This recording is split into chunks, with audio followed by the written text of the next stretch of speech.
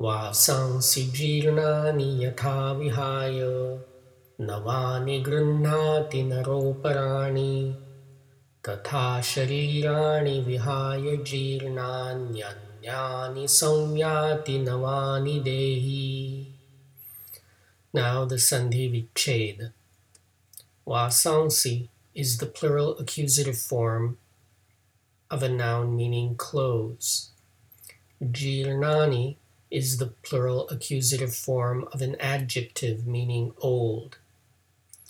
As in verse 13, yatha is generally translated as and is frequently paired with tatha, which is translated as so.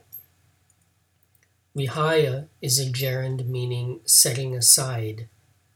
Navani is the plural nominal form of an adjective meaning new. Grunhati is the present tense third person singular form of a verb meaning to put on. Naraha is a noun generally translated as man, but in the sense of mankind. In this context, it translates better as person.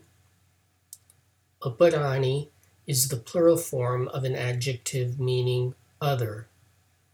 Sharirani is the plural accusative form of a noun meaning body. Anyani is the plural form of an adjective meaning other. Samyati is the present tense third person singular form of a verb with a variety of meanings related to come together. In this context, it translates best as to come into. Dehi is a noun referring to the occupant of the body, best translated as the embodied one. Reordering for English, we get the following Anvaya. Yatha naraha vihaya jirnani vasansi grunhati navani aparani tatha dehi vihaya jirnani sharirani samyati navani anyani. As a person, setting aside old clothes, puts on new others, so the embodied one, setting aside old bodies, comes into new others.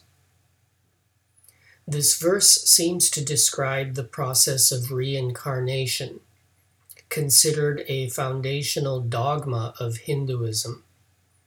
However, we must be careful not to apply modern Western preconceptions regarding reincarnation to what is being described here.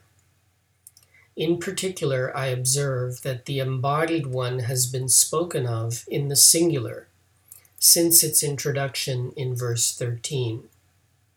Krishna is not talking about multiple individual souls, each transmigrating from body to body. Thank you for subscribing to the 5-Minute Gita, narrated by Milind S. Pandit, with gratitude to my father and Sanskrit teacher, Dr. Sudhakar M. Pandit. I recommend English translations by Swami Gambhirananda or Swami Chinmayananda.